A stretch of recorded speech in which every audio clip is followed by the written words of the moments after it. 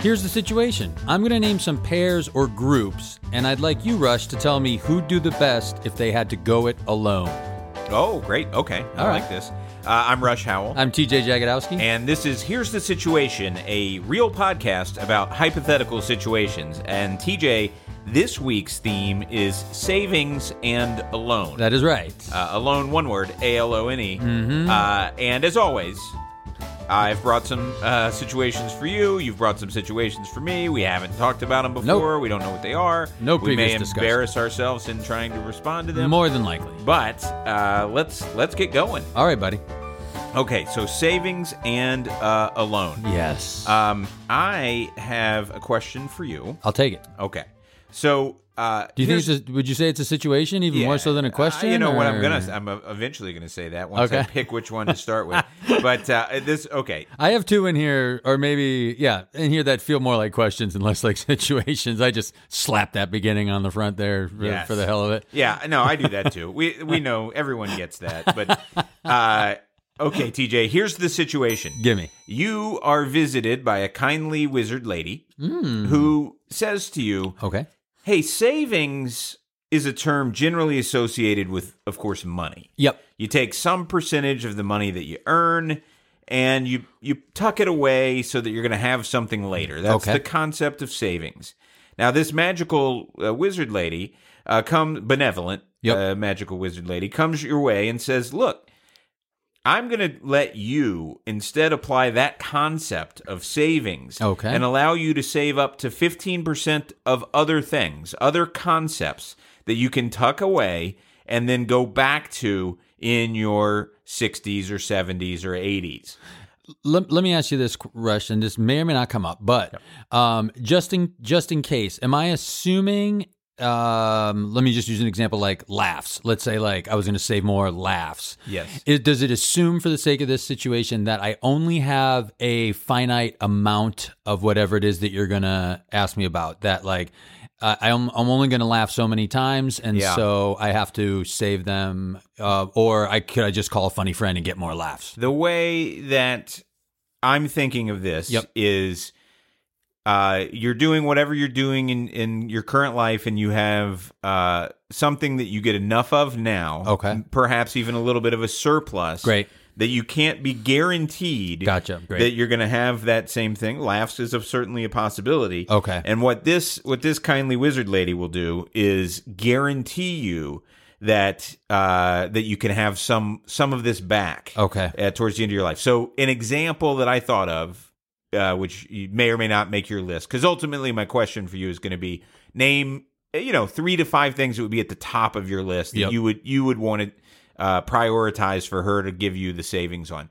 But one example for me might be athletic ability, right? So even though I'm not a great athlete today in my early 40s, I can still get out there and play tennis and golf and whatever without pain. And I might say, I want to take 15% of the hours that I'm playing healthy tennis right now, and I will unfortunately not get to play as much as I would like now, but I'm going to set some of that aside, which there is a cost to it, right?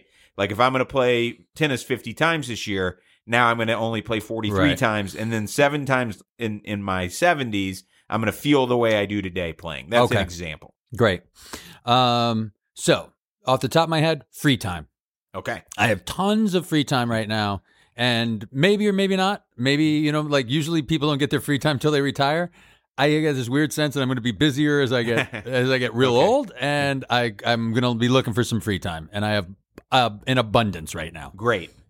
So what she says is, I can do that. What's going to happen is you're just going to have these moments where you basically kind of go black for a little while now. And it's just going to be time that was free time, but it's about 15% of the time you're currently wasting. No, it's just dead time. It didn't happen anymore. And then she has a way where at the end of your life, it's just going to pop back in. And even though like it's not going to alter the space-time continuum, you're going to get 15% more free time in your 70s. You know so what way to go. Great choice. You know what I could do to basically do the same function as this wizard is just get a part-time job. Like I have a little less free time now, but I'll put a couple extra bucks in the bank and probably have more free time later. I guess I could do that. That's right. We're kind of all doing, right? That's the concept of retirement. Right. I don't know if I can do this, but health. I mean, reasonably good health. She's very benevolent. Can I have some good health, like extra bonus good health when I get older? Yes. So she says the way that's going to work is for this year. You have the flu for 50 Yeah, you're going to have,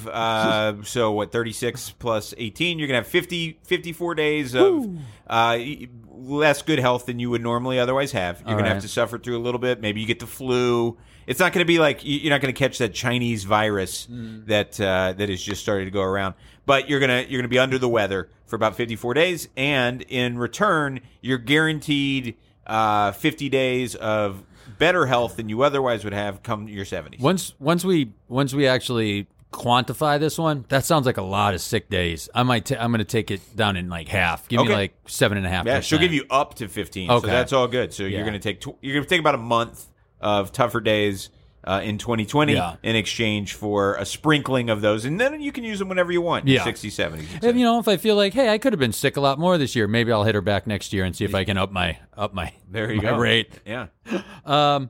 Walking. I'm very worried when I get older because I really, really enjoy walking for a multitude of reasons that I'm worried about kind of like losing my legs or my ability to walk. So how would I give up walking now? She says, I tell you what, I'm going to let you, you got 15% of your current walking is going to have to go to a treadmill where it's less interesting. Okay. You're inside. You're not really getting that. And then the return of it is, even if you're infirm in your 70s, you're going to have like miraculous ability to walk for 15 that same amount of time. Okay. All right. And the last one on my list is right now I think I just have an abundance of kick-ass footwear.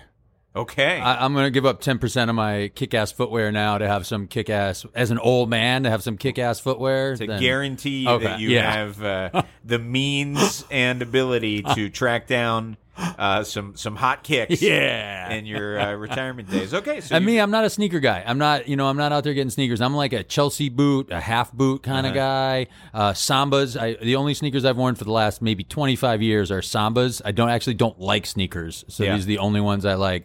I got some Skechers slip-ons that I wear all the time. But if I can get a nice Chelsea or a half boot slip-on to me. Do I have mine? No, I have my Sambas on now. How would they're almost like they're kind of the fit of a sneaker, but there's no holes. It's just basically a solid. Mine are blue and kind of meshy. Yes. And I think Kunkel usually wears something like Well, we can take this up offline, but I do need a pair because I'm always looking for a pair of shoes that I do not have to lace up. Unlike you, I like sneakers, but I occasionally, I got to go downstairs to do a quick thing, and I want a shoe I can slip on. I have recently started using these ADP, I think Advanced Dynamic Propulsion or some silly name, running shoes that don't have laces and you just slide them on. Okay. And those are great, but, if it's snowy or icy outside, I don't like to go mess them up much. So I'd love a pair. They're great. Anyway. They're great. And they're good for flying if you can fly for leisure. In fact, I think they're the ones Howie Long might do the commercials for him, and it might be specifically because, hey, when I fly, I just slip on my Skechers or whatever, and then I'm off and running. Well, you just get the TSA pre, and you don't have to worry about that. All right, buddy. Here's one for you, and I hesitate to say it, but I don't think this is necessarily an original situation. It might be, but I have this weird tinge that I might have heard this type of question asked or something like this. But they say there's only 7 situations. That's right. So Boy meets girl. Yeah. eBay man wizard versus nature. All right. eBay wizard. Eccentric billionaire. Robot companion. Drafts. Yeah. Those are the only 7. Boy meets girl, robot companion. All right, Rush. I tend, when I do eat, to save my best bite of food until last. Okay. So here's the situation. When you do eat, when do you eat your best bite? And do you tend to start, middle, or end with your best thing in other areas of your life? So just in case people don't know what I'm talking about, if there's a slice of pizza and my favorite thing is mushroom, and there's like one perfect great mushroom somewhere on that pizza, I'm going to eat all the way around everything else until I get to that, because I think that's going to be my closer. I always set up a closer when I eat. So when you see something and there's clearly a best bite to be had, when do you have it, and do you operate that way in other aspects of your life? Yeah. So with food, I'm all over the place. Okay. I don't have I certainly don't do what you do, although I occasionally do, right? Like I can remember, because you said pizza, it just made a visual in my head where at Pequod's, which I don't like the deep dish pizza. Like that's one of the biggest like misconceptions about Chicago, right? Is that we're like running around getting deep dish pizza everybody all the time. And then we just love it. Like, I only get deep dish pizza when people are in town. Right. And they want it. It's like a cheesecake. And we usually fight a little while. Because I'll be like, well, I really don't think we want it. And they're like, well, but I got to have it. And so then but then if I have to have one, Pequod's has a great deep dish pizza. And they have... We're plugging today more than we used to. As long as we're at it, I think Art of Pizza might be the best pizza place in town. Good. And that's much closer to the type of pizza that I like. And it's like, we're going to talk about pizza. Jelena out in like L.A., whatever, out by Venice Beach. That's the best pizza in the country, I think. And as always, we're sponsored by Polar Seltzer. Polar Seltzer water, right out of Worcester, Mass, for the finest in club soda and flavored seltzer I do have... We could do a whole show just talking about how much we love Polar. In any case, at Pequod's, what makes their pizza really good, I think, is their pepperoni is just outstanding. Okay. And so I'm trying to make sure that I have one of those pepperonis kind of on every bite. Yep. Okay. And I would be very upset with myself if I'd stripped, you know how often like you'll eat half the pizza by accident on that one, like it gets dragged on the one bite. So if I did that, I'd be very upset with myself. But so with that said, if I may delve into that, let's say you could have tiny little pepperonis like the size of Smarties and guarantee that there was a Smartie-sized pepperoni in every bite you had. Would you prefer that every bite had like sort of even satisfaction? Yeah. Okay. You know, I think I would because I can't remember who it was. I think it's Chili's. And I think at Chili's they did this thing which, you know, is probably stupid and has never caught on, but where their nachos, they pre-make them in the back in the sense of they put exactly the same toppings on each nacho. Okay, gotcha. And I do prefer that because you don't have that middle of the TP, nothing on it. You know, because like we've talked about before, maybe I'm too lazy to properly syrup the pancakes in your view. In my view, like if it needs to be properly syruped with like a 5-minute effort, then that's the food's problem, not my fault.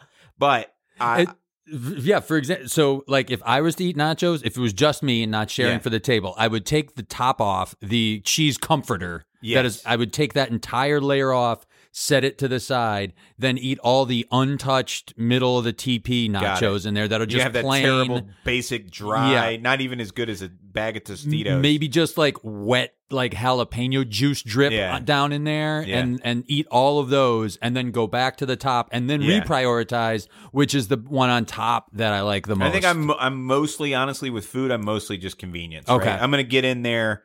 And also, like, a lot of times I really want the thing by the time I get it. Yep. So if it's like this burger and I'm just going to get right into it usually. But sometimes I save it. I'm all over the place, like I said. I think in the rest of my life, I am much more into how you are with food with a lot of aspects of my life. What I call is like suspense style. Yep. Like if you want me to rank 10 things, and we have a little bit of time, I almost always would rather start with 10, and then we go up to 1. Yep. I just bought, speaking of Polar Seltzer, I just got a 12-pack of a variety pack, and all the flavors are good, but some of them are great. Yep. And I am judiciously holding off on the great ones, such that there will eventually come a time where I'm like, I basically only have the great ones. If you give me a pack of Starburst, and I have the atrocity that is a lemon Starburst, the mediocrity that is an orange Starburst, the brilliance that is a strawberry Starburst, and the transcendence that is a cherry Starburst, I will finish those yellows and oranges.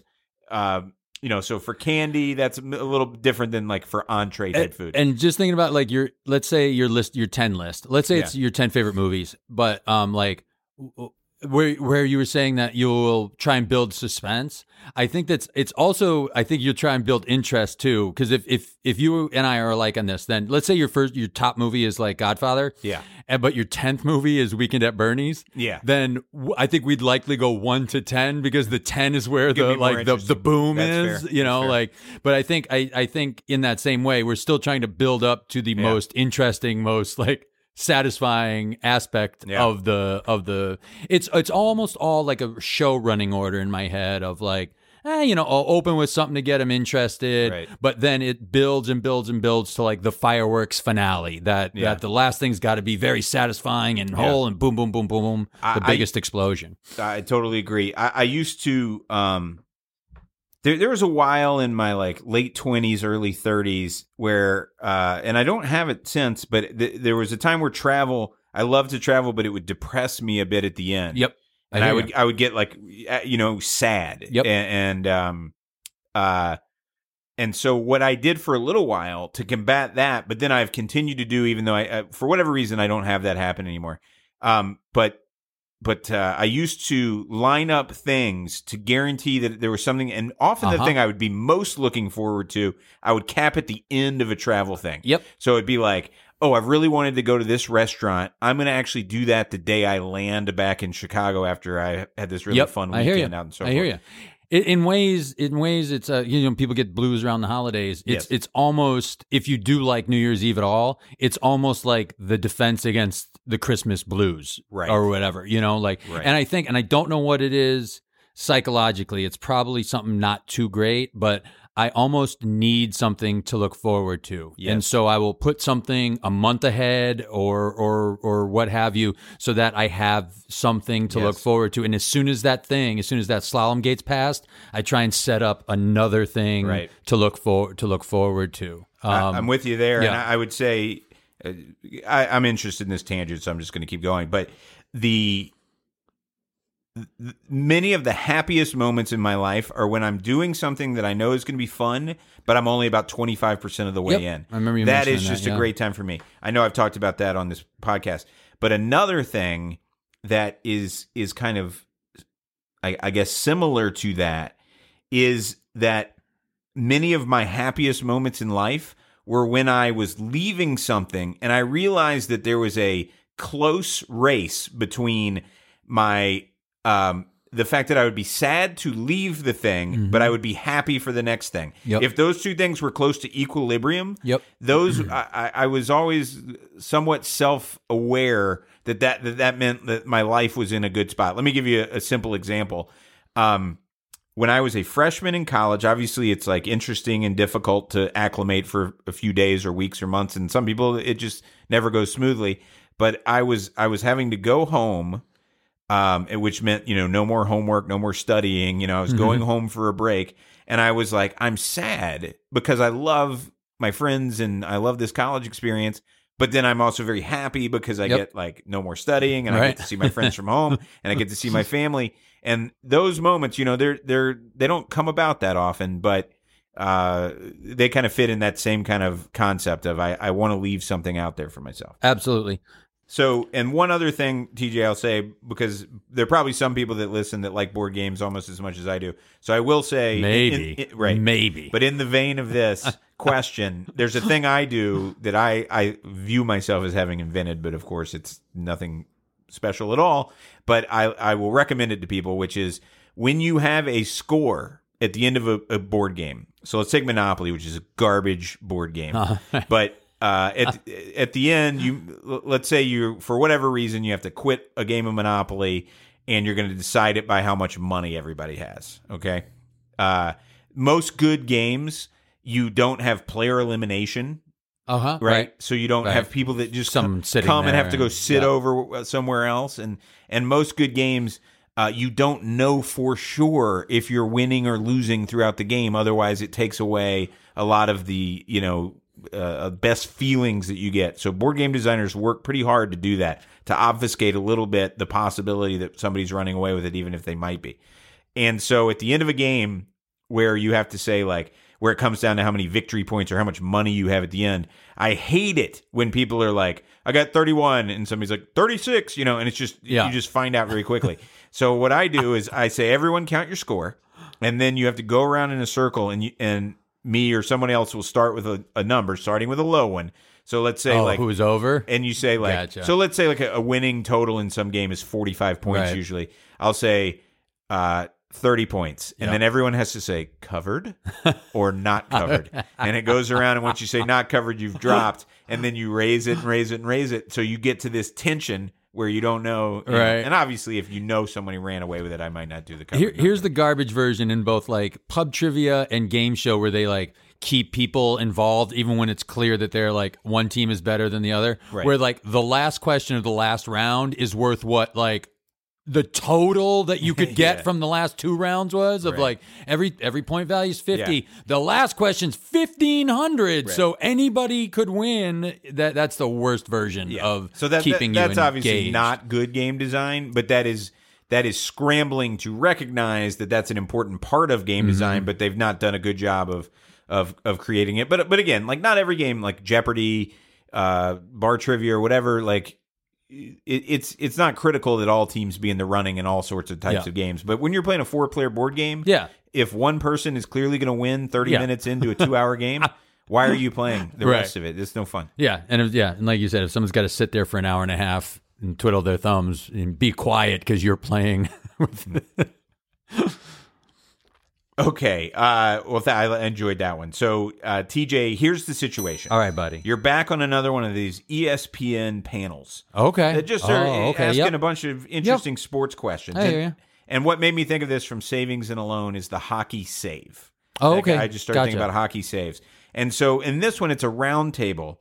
And they are going to ask you, in what sport or which sport do you most prefer watching the defense versus watching the offense? And in what sport do you have the opposite, where you most prefer watching the offense versus watching the defense? Okay. I would say my favorite sport to watch defense in is baseball. Okay, I thought you might say that. Yeah, a great catch. In a lot of sports, actually, and I'll go back into this list, I don't get revved up about a home run, really. If it affects the score in favor of the Red Sox, yes, I'm all. But just there's a blast, there's a blast, there's a blast. There's a shot that went 375 and left the yard. Doesn't do much for me. A great grab, a great play at shortstop, third base guy, goes to his right out of across the foul line and makes that throw all the way across. I love stuff like that. Even a dude getting gunned by a great throw from a catcher on a steal or whatever is way more exhilarating to me than a home run or whatever. So if you're watching Diamondbacks Padres for some reason, you're more focused on the fielding team. You'd be more interested to see them make a good play than to see as a singular play, and even in basketball, a dunk, unless it's spectacular, I don't really care. A great block, I think is awesome, awesome. That gets me more excited. It is. And especially in basketball, I was a bad basketball player, so I basically just had to work real hard on defense. So someone who can shut somebody down, or a steal, a great steal, a block, something like that gets me more excited. Maybe because it was more tangible for me. Now, I think I prefer offense to defense in basketball. I'm with you on baseball, but you saying that does make me think about the block is really interesting, and it demonstrates that you're probably right on this point, because if you were to chart the value of all the plays in a basketball game, a dunk is clearly a team averages, let's say 1.1 point per possession, and a dunk guarantees them 2. So you've added 0.9 points of value to your team, right? If alternatively, of course, your opponent averages 1.1 point per possession and you block the ball, more, a lot of the time they're going to get the ball back. You block it out of bounds, or you block it to one of them. So I doubt it creates 0.9 points of value like a dunk does. So it's less important, and yet it's more kind of thrilling. People lose their minds when someone swats a block out into the stands, which is, Also, probably not the smartest. Not play. the greatest. You should tip it to somebody else. But people block for control. Love it. Right? They love it. They love it like they love a dunk. So I do think. Sorry, I didn't mean to cut you off. Not at all. That was interesting. So I think in order of the 4 majors where I like to watch defense, baseball, then football. A swarming defense in football is just a blast to watch. A quarterback who's running for his life every play is just great. Or super run stoppers. Linebacking core can really block up the run. And then I think I would say hockey, but with this caveat, I don't know enough about hockey to appreciate great defensive play from the defenseman. Yeah, but a great hockey save, like a glove side, clutched out of midair, snap grab, I think is awesome to watch. Or he's on his back, flips his legs over and pads it out, right. And then I think basketball is probably my least favorite defensive, even though as a singular experience, I love a great block. As a totality, it might be my least favorite of the four major sports. I think so, because you're just watching people. And basketball more and more is designed for the defense not to be that effective. It makes the game uglier, I think. If there was any defense in any of the track and field sports, I think I would love that. Hurdle goalie, someone. If you can catch the shot put, it doesn't count for your opponent's throw. Like. If you shoot a javelin out of midair, throw doesn't count. That'd be great. So you've got your rifle shooting team. Right? They're brought in. That would be fun. Like Olympic events where you combine them would be pretty fun. I will. So my favorite sport, I didn't limit myself to the 4 major. My favorite for defense is ping pong. Oh, sure. Okay. It is awesome to watch someone playing great defense in ping pong. Offense is really not that interesting because although you need in all these sports, you need a good offense to really make good defense impressive. But watching those guys like 18 feet behind the table, like somehow getting it back and just volleying it, running around and saving it while the other guy's just smashing it again and again. That's as good as it gets for me on the defensive side. Here's one for you on saves, Rush. Okay. Here's the situation. The boat is sinking. It's sinking slowly, but it is definitely sinking. The lifeboats only hold about a quarter of the ship's capacity. Okay. And you are put in charge of filling the lifeboats. All right. Am I the captain of this ship? Kind of, but you're sort of the ombudsman to whether someone gets on a lifeboat or not. Okay. And so I'm just laughing because I have a way lower stakes version of this coming in an episode we're going to record in a couple hours. Okay, great. Well, maybe I'll have a chance to go to school here on your answers. So I'd like your thoughts on prioritizing these passengers by some specific criteria. Good. I'll give you the criteria, and you tell me if it would factor at all into your decision as to who gets on a lifeboat or not. Yeah. Cool. Gender. No. I'm going to try to be even on that. I know that, of course, it's women and children first is the classic. But I think I'm going to say that I don't understand why that would be the case, and I would try to do 50-50. Okay. How about age then? Women and children, would age factor? Yeah, it would. It would. I'm going to want to put the children on first. Okay. And all the children up to a certain age are getting on there automatic? Or it's not, well, I would try to. It would depend. I would need to know the demographics a little bit, right? If that's going to take... If there's 26% of the boat are children, then I'm not going to put 25% of children in boats with no adults and just say that's how it works. But for the most part, I do think I'm going to prioritize the children. Sorry to the elderly and everybody else, but that's what I'm going to do. And so that leads into this. Would fitness, regardless of age, would fitness or least fit factor into any decisions? Ooh, this is going to be mean, but I'm going to say, look, if you're like a huge person and I can save 3 souls or 1 soul, which is part of why children, make sense. And I maybe pack those children in, they're so tiny.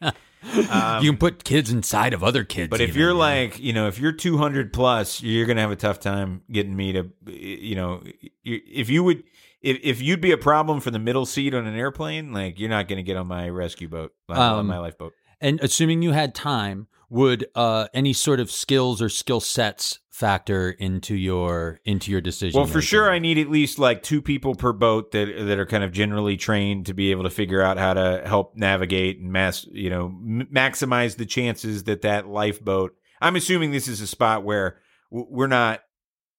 We don't know the future. I'm assuming this is like the Titanic. We've got distress calls out. We assume that eventually our lifeboats will be picked up, but it's not like. It's not a guarantee that will happen. If it's a guarantee that will happen, that would change my view. But if not, then you're just sending people off into the ocean at this point. Yeah, I think I need a few people per boat that are, what's seaworthy, basically, humans. What if you knew someone was a doctor or something, something like that might also be useful or. If you were a doctor, or like if you really had like good stockbroking tips, I didn't tell him I'm a doctor of philosophy. right. Yeah. No, but doctor, there'd probably be a few other professions that I'm not, thinking of right now. If there were a lot of children, I might want, if somebody's a teacher, they might be better able to handle those. But you don't want to obviously separate the children from their mothers or fathers, but that's rough if, again, you're making it very hard on me if it's like a cruise where it's like 20% children, because obviously I'm going to choose to save more children's lives and separate more from their parents than just do like trios of parents with children. Right. Lastly, are there any other criteria that I would have missed, or any other kind of criteria that you would find sensical or fair in this situation? Well, I'm getting on a boat, right? Okay. So are you me? Are you not me? How good of friends with you are? I'm definitely going to be like, the stereotype of like the worst Communist Party official, right? Where it's like, hey, all random and each according to their needs, except if you know me pretty well. I'm sorry, but if you're good friends with me, I get them both. Yeah. But I'm putting like, look, again, I think you and I maybe have a different philosophy on this. I'm not sure, but if it's like, if I know 25% of the people on there, like those people, I'm going to go ahead and save over the strangers. And I'm sorry, but that's how it's going to work. In case we see each other again on land, man, I want you to know I did you a solid, Oh my God. Yeah. Think about it. If you leave him out there and then like he somehow gets rescued and then comes back. Nice to see you again. Yeah. How you doing? Yeah. I stood up at your wedding and you said, I have to be random, and you weigh 210 pounds. I'm sorry, you're out. Yeah. No, my friends are getting on the boat.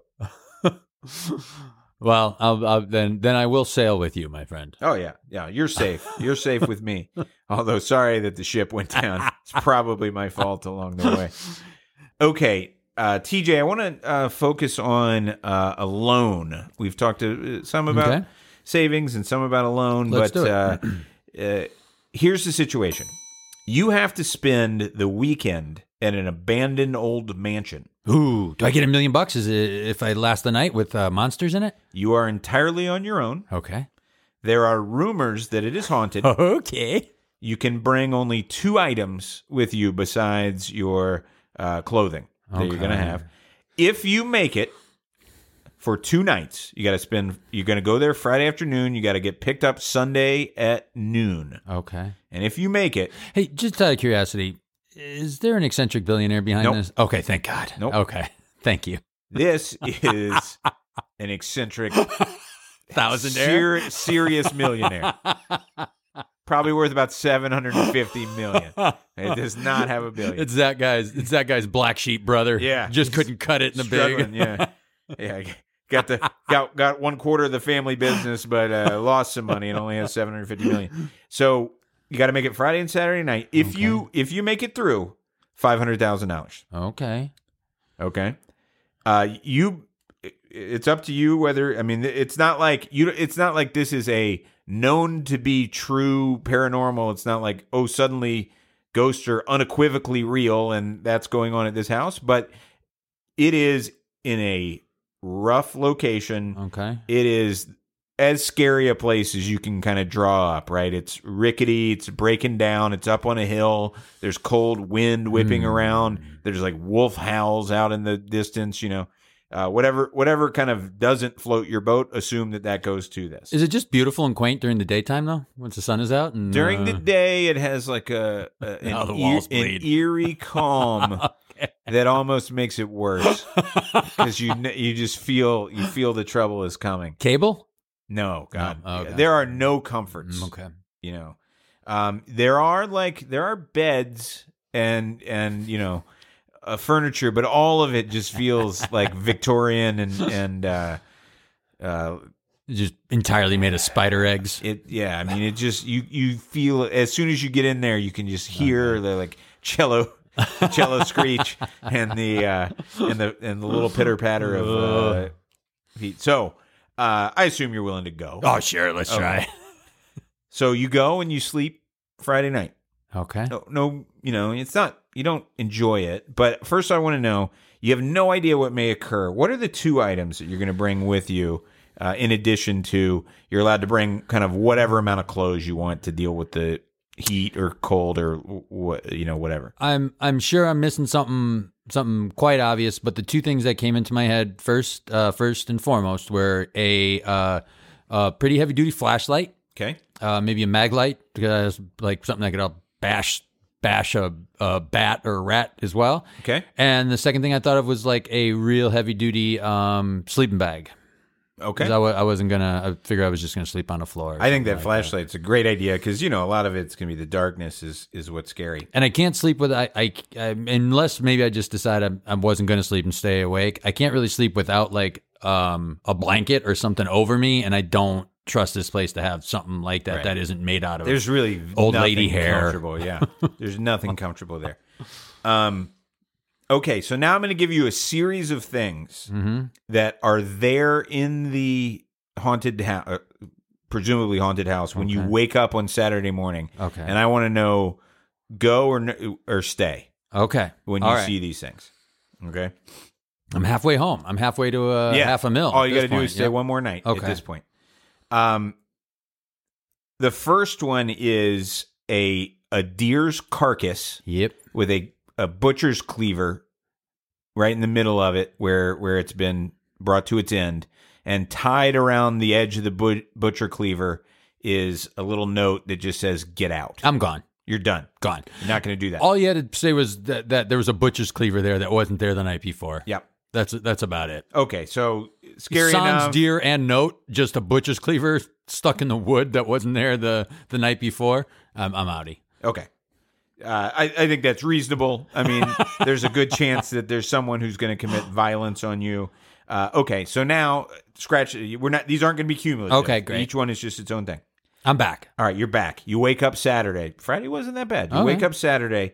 You look down, and in a circle around you are a bunch of black and white photographs that are candid photos from many moments throughout your life, from the time you were a child until you are today, none of which you have seen before or knew that you were being photographed at the time.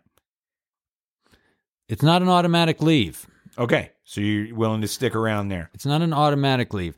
I guess the only thought I would have to have, and the only reason I'm saying it's not an automatic leave, is that this person has clearly observed me, or I'm assuming they've observed me before and not done me any harm. So I'd have to quickly ascertain if this feels like the culmination of the whole thing, that it was a build up to this moment. I think I would decide that indeed it is, and I would leave. Okay. But it wasn't as clean as, there's the butcher cleaver, I'm out. Yeah, because that one seems like murder is afoot. This one is like, hey, I've been watching you forever. Maybe, maybe if I got the sense like, hey, now I just want to meet you, and this is the reveal of that. But if it felt like no, this is the lead to like, I've been obsessed, and now I need to culminate that obsession with murder. It probably sniffs enough of that I would be like, I'm out of here. That's what it felt like to me. Yeah, and I would take the photographs with me. And I kind of make the joke because you asked about the billionaire, and I joked, but I should have said, because it is important to the situation, that all of this is done like via a letter. Oh yeah, right. You got that, Yeah. but I joked earlier, but that's how it occurred, right? Yeah. So if you it don't had been know done who's via running Steve all of Harvey this stuff. coming by my house, Right. I'd probably stick around. you Right. know? But the $500,000 is like, for whatever reason, just in this situation, you're going to get it. Yeah. Right. If you make it through. Oh yeah, I'm sure the words were wired to an account. Yeah. You know? Exactly. Exactly. And however, but we don't have to explain how it works, but it did.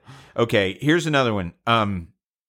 You wake up on Saturday morning and there is a manuscript next to you that wasn't there when you went to sleep. Okay. You start reading it. Mm-hmm. And you quickly realize, although it certainly takes you a few moments because it's such an odd thing that it ends up being, but you realize it is a perfect account of your dreams from the night before. Wow. That you had, and it's just sitting there in book form. Do you stay or do you go? Stay. Why? That doesn't feel to me like I'm going to die. That feels to me like either someone can read my mind, or that they were somehow able to put enough things like around the house or whatever that they knew would, as little sense as this sounds, like directly affect my dream that evening, right? Kind of piece it together so that I would experience that directly. But it doesn't, I'm not getting the sense, at least sitting here in the safety of my own home, that this means that this comes to mean I die here, which is really my only concern. Yeah. If on the last page it had scrawled "Get out," do you leave, or does that? Yeah, probably at that point I do. Probably. Yeah. I mean, if the last page is like, and an arrow went through his eye, or like that. The next night he died. Yes. Yeah. Then I do leave. It says choose your own adventure, like leave or die. Yeah. Yeah. I do the think last choice is stay and get $500,000, or stay and die. I'm choosing the other one. I do think you might be able to trick someone into thinking that you wrote their dreams the night before, because it's probably too hard to remember exactly what your dreams were. But in any case, okay. And these are great, by the way, dude. These are chilling. Next one. Yeah. Next to last, just two more of these. Okay. There is a river, but not a ton, but it's a steady flow of what appears to be blood coming from the top floor down to the bottom. But as you go up and look around, it's not connected to any carcass, any creature, anything like that. It's got no source, kind of. Yeah, you can't tell. It just seems to be kind of seeping out of a couple of the walls and then forming like this little river that just runs down the top floor and down the stairs. Am I out the door. Smelling it, touching it? Nothing would lead me to think that it was anything other than blood. Right? Yeah. Okay. To your best of your ability, you think it's blood. I think I got to skedaddle. Okay. That feels almost supernatural at that point. Okay. That or the means to get that much blood. Even like I don't want to tangle with that. I think I'm hitting the road. Okay. Last one. Yeah. You wake up the next morning. Everything has felt pretty good so far. And now seated in a chair across from you, Joe Rogan, is you. No. Looking exactly as confused as you are right now, just mirroring you. I start to leave and see what I do. See what Mirror Me does. Okay. If Mirror Me seems to do nothing other than what I do, I might stay. Okay. Because you said you might stay, I will tell you what happens when you start.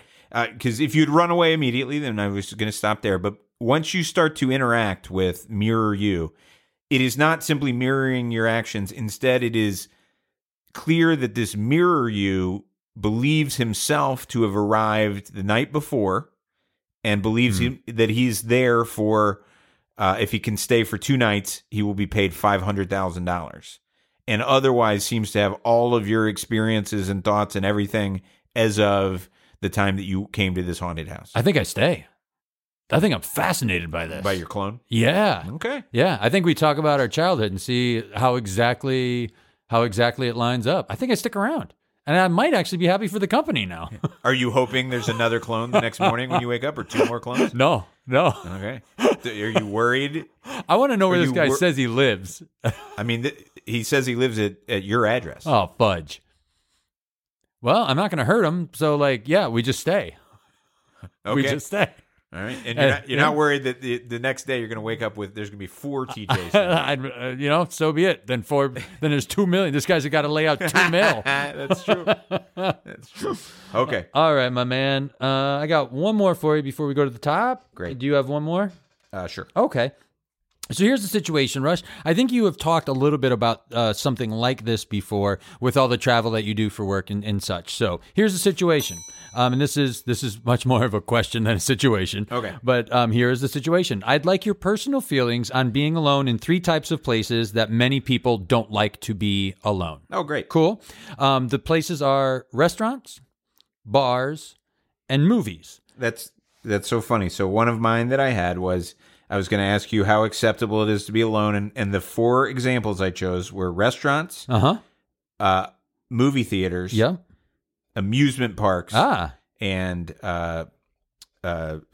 bars. Oh, great. So I had three of your 4 and added amusement We parks. can throw amusement parks in here if you like, and maybe we can both go over it if you want. And so is your general comfort level in each of those, and if you employ any tools or tricks to feel or look less alone when you're in any of those places. Yeah. So, I spend a fair amount of my life alone and have for many years.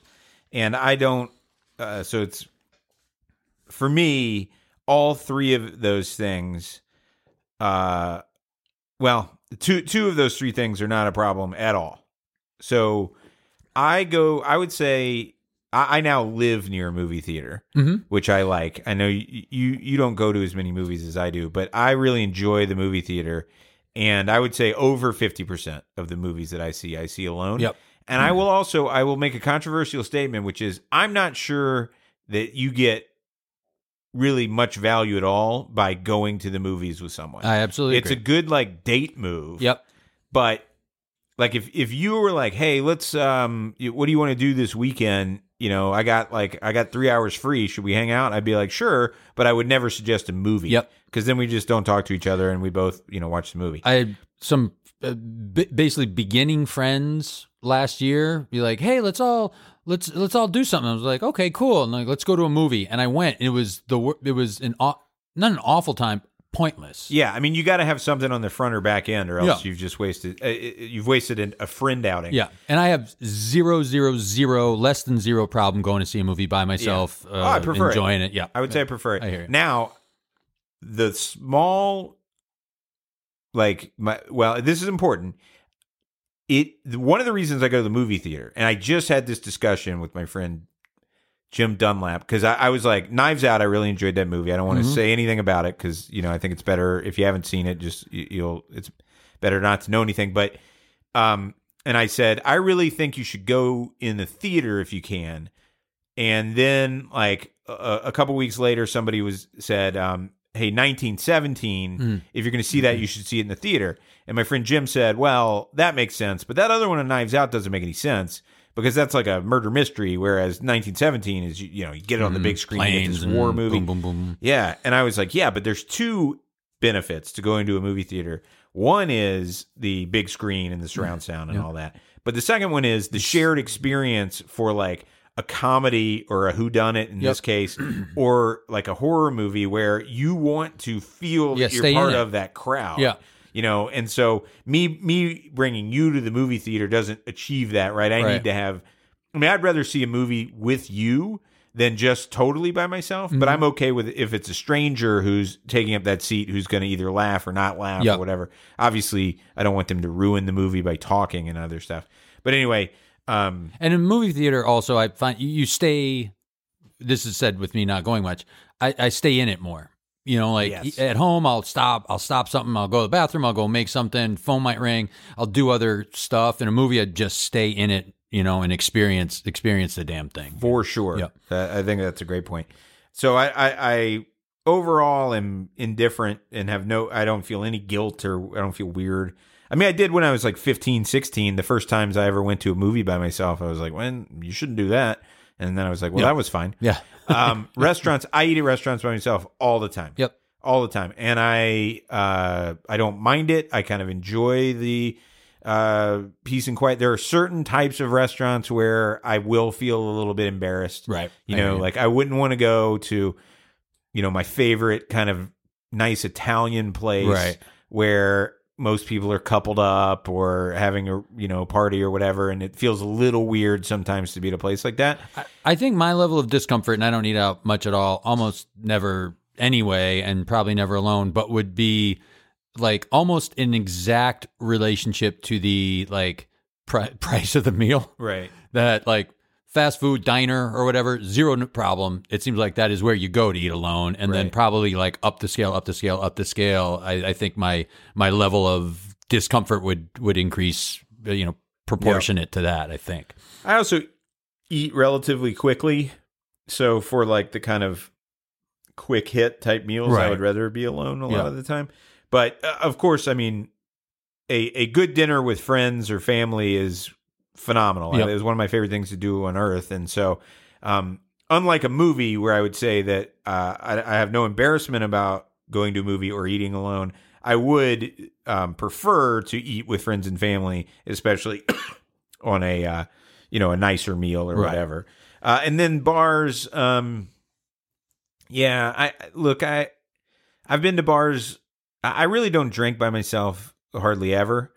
But I've been to bars alone, like on multiple occasions, especially where I was like, oh, well, I want to keep having drinks and my friend that I was out with doesn't want to or whatever. And I go to a bar alone. And I think that that's ultimately not a good habit at all. I hear you. And would prefer that I never do that. So, I can count on one hand probably the number of times where I've had a really good experience because I went to a bar by myself, like I did in Edinburgh. I was starting a big trip across Europe after I took the bar exam, and I went to a bar and Federer was on, and I was watching the match, and this other guy was like, "Oh, I'm a big Federer fan." I was like, "Yeah, me too." And then he's like, "Wow, let's have a couple drinks." And he was just this really nice guy. And then he's like, "Oh, I've got these friends." And then I ended up having like great 2 nights in Edinburgh with these new friends. That's awesome. But that sort of thing is like a 1 in 100. So yeah, I'm not. I think going to bars alone is far more likely to create bad habits and bad situations than it is to be beneficial. Yeah. And I would go out sometimes, and if there was like a Mega Touch machine, or I went to see like a friend's band play, so the only person I knew was on stage, as long as there was a distraction strong enough to make it look like or make you feel like you're not alone, that you're here I'm here to see the band, I'm here to watch this this football game or whatever, as opposed to feeling like you stick out. And maybe that's the thing too, like I assume anyone notices, like, hey, that guy over there is alone. Like, like no one's paying that close attention. It's only in your head that you think like, oh, I'm that important that people notice I'm here and look sad and alone. And and all although movies would suggest that that you do, because it always leads to the But it's always the star of the movie. That's true. That's true. You never notice the extra who's drinking by himself in the unless it like they make fun of them and it leads to a fight, or like that's what causes the bar fight that leads to a unintentional homicide that then puts them in prison, and then we have to deal with the prison issue for the rest of the movie or whatever. That feels like a trope. Yeah, and then you notice that guy is alone in prison, that he came in by himself, and he's weird. He's so weird. Get out of prison. All right, good. So, TJ, yes, buddy. This will be my last one, then we'll go back to the top. All right. So here's the situation. The eBay wizard is back. This, again, is your buddy. Yep. He's a wizard. Yep. He's got all sorts of cool spells, but he's also, like, he's pretty out of touch with society. Yep. He doesn't use money. He doesn't really know much about money, except he knows that money can be exchanged for goods and services, and he decides he wants to be Normally he's doing this because he wants to be charitable, but now he's decided he needs to get some savings to help out with his children. Because he's just learned about some of these tax havens where you can put away some money for your children so that they can have it for education. And he says, when I'm gone and my wizarding ways are gone, they may need some help, so I'd like to get some savings. So it doesn't run in the family. It doesn't run in the family. His kids are non-magical. No, unfortunately not. And he wants the price him to sell, but he doesn't want to get robbed. Well, here's the thing: is he learned about eBay. Okay. And when he learned about eBay, he realized he could sell his ability to do some of these spells, and then they have that buy it now price, which he's interested in, and he always comes to you and asks you to set the price. He doesn't want it to be too low, so it sells immediately, and it's very important to him that it's not too high, because otherwise he's not going to get savings for his children. But that's generally what how it goes. I'd like us to be close on one of these, because we've been off from each other to the 100 times. You just never know. You just never know. Okay, so the first one. Yep. And we've already talked about savings. Now I'm going to sneak alone in here. Okay. The first one, he says, I got this spell. I call it the bubble. You can snap your fingers, and one time you get 10 minutes of total alone time.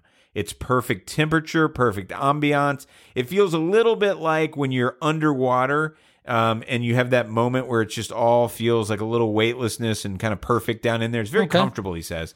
People should like it. Nothing's going to bother you. And then at the end of that 10 minutes, or whenever you snap your fingers, you just pop right back to where you were at that moment in your life. How much should we price that for? Wow. A one-shot bubble. So here's my first thought was like, oh, this is like a good gift. This is like $100 gift. Okay. But I guess if like, let's say you're in grave danger and you could just like use this and have 10 minutes to not think? Be in, to think, because you are going to go right back to where that is. Or if it's danger that would be moving of like, oh man, I'm going to get hit by this car.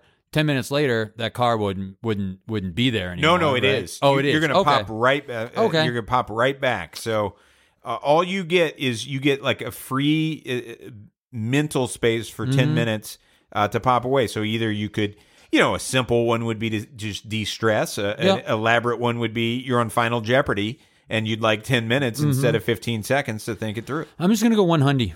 I'm going to stick with $100.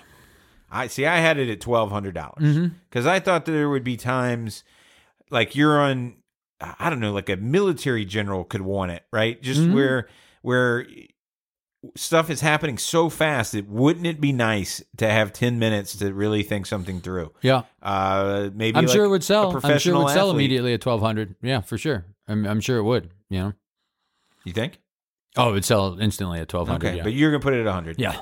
All right. Yeah. Well, I'm making it affordable. He's like, but hold on, I want to. I know it's for your kids, but it's for my kids. So yeah. All right. Next one is he's like, I got this thing. It's called the Truth Pick. It's a toothpick. I call it the Truth Pick. And the thing is, what you do is, he's like, the old version, you had to somehow trick somebody else to put the toothpick in their mouth, and then they would tell the truth for as long as the toothpick was in their mouth. That was difficult. Led to a lot of problems. So now my new version of the Truth Pick is it's got 5 minutes total, but when it's in your mouth, anyone you talk to and ask a question has to answer truthfully. So you got 5 minutes of total value out of the Truth Pick before like the kind of flavor crystals of the magic crystals go away from it. Yep. But he also says, I will say that once you open it, you got to use it probably within about a 2 to 3 day period. Wow. So you don't have to use it all at once, but it will run out of its juice after once it's opened. $2.5 million. Woo! Yeah.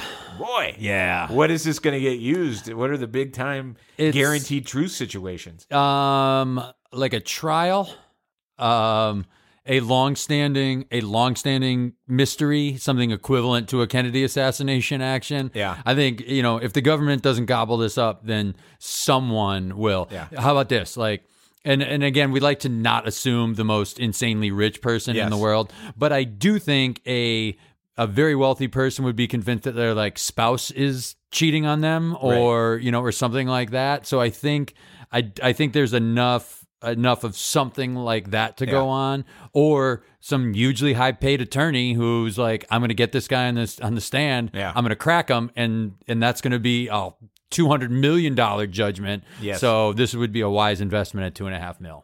We thought similarly. Okay. I had it at $5 million. Okay. I think it's pretty similar, right? Yeah. And the one that came to my mind is you are doing a deal where you're buying a company for like $350 million. Sure. And you pop in the truth pick and say, what's the most you're willing to pay? Right? There's a pretty good chance they're like 380. Right. And you just made $30 million Right, for on that. your $5 million truth pick. Woo boy. Yeah, it's a nice investment. That truth pick is that's pretty good. And then his last one for today. You know, he likes to, Sure. He doesn't like to burden you with too many of these, but Yeah. he says you do a great job of really getting him money. And he's used it for his wizard charity and now for his children. For a total of 2 minutes, you get to be the best in the world at the sport of your choice. You are not allowed to enter into any official or unofficial competition. Wow. So personal. I'm gonna price it at. I'm gonna price it to sell at $250,000. Okay, I added 100,000. So, Okay. what do you see as some opportunities for this? I don't know if there are. I don't necessarily see the opportunities other than and I hate that things come down to like an incredible YouTube video, or something like that. Yeah. But like if someone just is like, oh, this person is the finest like dunk master ever, or can Right. hit, can out home run derby Vlad Guerrero Jr. right now, or Right. what have you, like, or this is the best, it's not my thing, but like this is the best race car driver in the world. He just did, more laps in 2 minutes than Right. anyone ever. Then I just think someone would totally get off on that and be willing to pay a ton of dough for it. I think that's right. To me, it's similar to these like fantasy camps, Uh-huh. right, where you get to go play tennis or baseball and like spring training, and there would just be there's an aspect of it that's that, and then there's just the same as kind of I'd like to be an eagle for a little while, Right. But people, especially like rich people with stuff to burn, who have been like playing golf their whole life, Right. and now they get to drive at 330. Like, and then hit a beautiful iron shot Yeah. and drain the putt, even though that they might even be able to do that in 2 minutes, but just to feel it. And especially if you were like, it's a little bit of a touch of a potential fountain of youth too. If you're like old and Yes. infirmed, you're banged up, you got horrible arthritis, but for 2 minutes you could like run 100-meter dash faster than the fastest man in the world or whatever. Right. You Then, go like, out, you drop a minute 38 on Right. the 800 meters, and you're like, for somebody that was like a great runner as a child, and then went into business and made millions, Yeah. but has been in a wheelchair for a while. There could be circumstances. yeah. Okay. It would be a little glimpse of the fountain of youth. Well, he says thank you so much. His kids are now in Absolutely. pretty good shape. I think he'll be all right. He sold $2.5 million for How many the kids does he have? truth pick. He's 30. Look, I mean, he's a wizard, but he's not a. He's not Sean He's Kemp. not a. Yeah, he's not. I'm a wizard, man. He had 3 children. I'm a wizard, not a Sonic. His wife wanted to keep trying till they had a magical baby, but 3. They decided 3 was enough. All right, Rush. I have one last one for you, and I'm going to add this stipulation. Okay. Just for not only for the sake of time, but I think it's more of a conversation starter. You can answer these, but you're not allowed to give any explanation Okay. except for just your answer. You Cool? got it. So we're back to the top. Here's the situation, Rush. I'm going to name some pairs or groups, and I'd like you to tell me who'd do the best if they had to go it alone. Yes. Cool? Got it. So clearly, like there's a pair like Simon and Garfunkel in the past. Simon had a much easier Yeah, he time did having better. to go it alone. Yep. But these will not necessarily be all people. These are just groups or pairs or whatever. Okay. The 8 colors in the basic Crayola crayon box if they had to go it alone.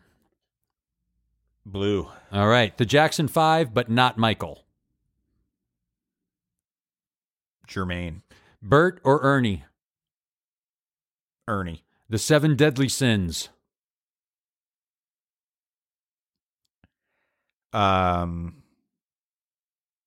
Greed. Mime team of Shields or Yarnell. Wait, who are Shields in your name? A mime team. Oh, they're a mime team. Yeah. I'm sorry. from of the course. 70s. Shields and Yarnell. I like Yarnell's chances. I hear you. The characters from Night Court. I think Marky Post's character is going to do all right out there on her own. All Alone, the elements of a basic salad bar. Oh my God, what a brutal. Yeah, had to go it alone. I mean, I'm going to say like, that is difficult. If there's an avocado in there, that's it. And lastly, the numbers between 21 and 40. I like that. 21. 21. Okay, great. That was Here's the Situation. All right. Thank you, guys. Go ahead, discuss amongst yourselves now, guys. Yeah. We thank Nate DeFort for doing our producing. Julie Nichols did the music. Emily Cardamus did the artwork. If you would like to get in touch with us, you can do so at Here's the Situation Podcast at gmail.com. Anything I'm forgetting, Rob? Yeah, wrath would beat greed. Okay. I'm sorry, wrath wins. That's going to be the best on the show. So we'll leave this on wrath. Talk to you next time.